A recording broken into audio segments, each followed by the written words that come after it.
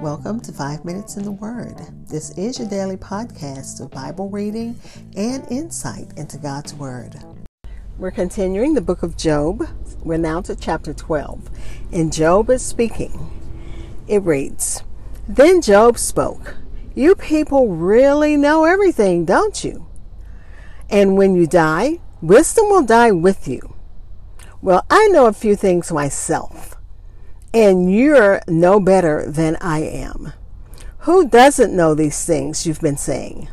Yet my friends laugh at me, for I call on God and expect an answer.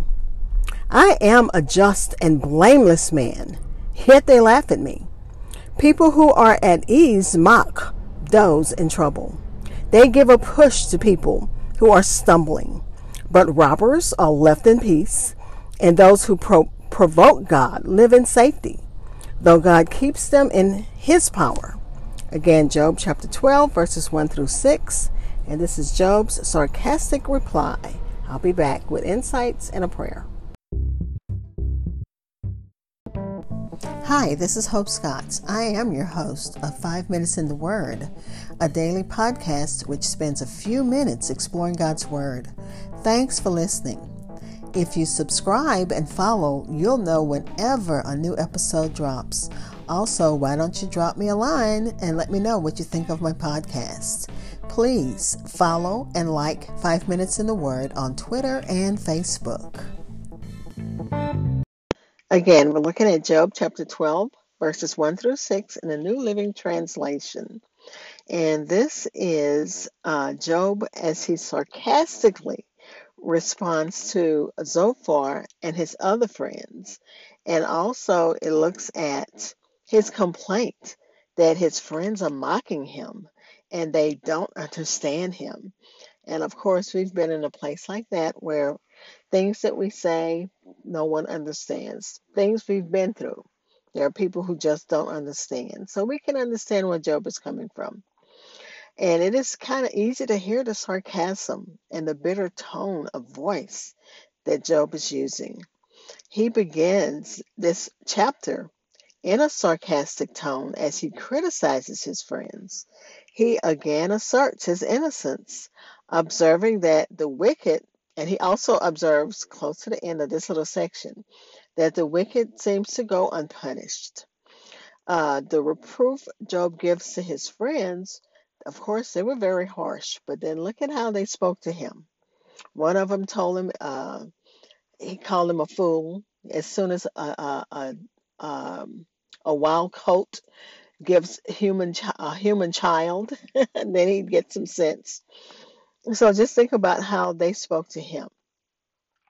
So his reproofs serve as a rebuke to all of them. And think about people who are proud and scornful and the kind of things they think. They look down on people like they know everything and everybody else knows nothing. So this is how Job is feeling. Like these friends of mine, they think that they have all the answers.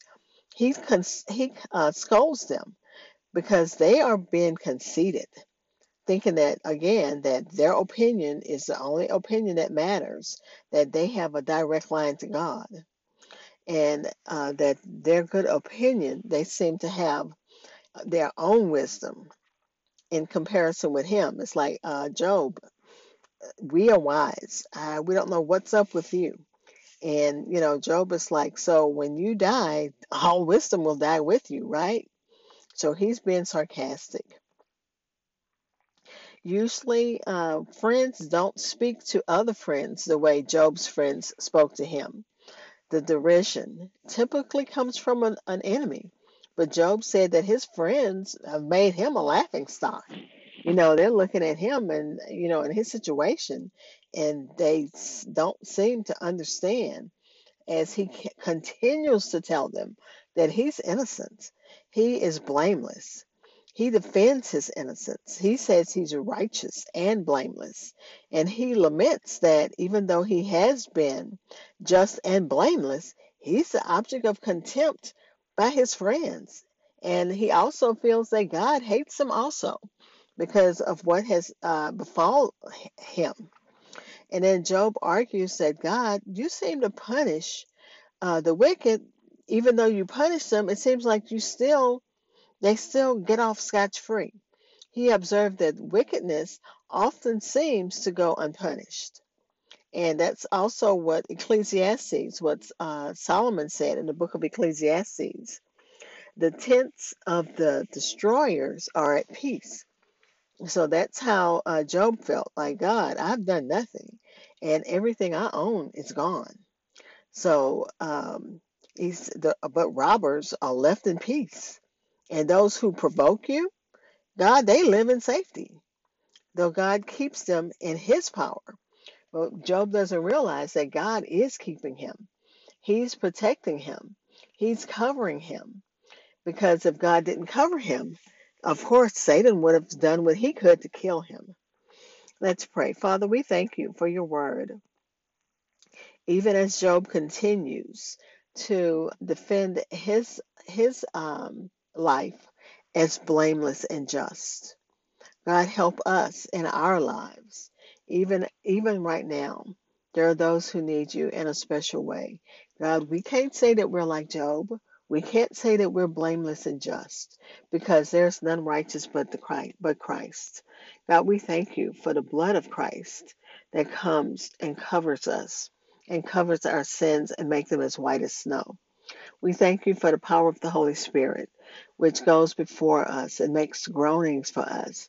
So many people need you, God, and we don't know what to say, but thank you that the Holy Spirit knows what to say on our behalf so that our words, when they come to you, makes sense to you, even though they don't make sense to us.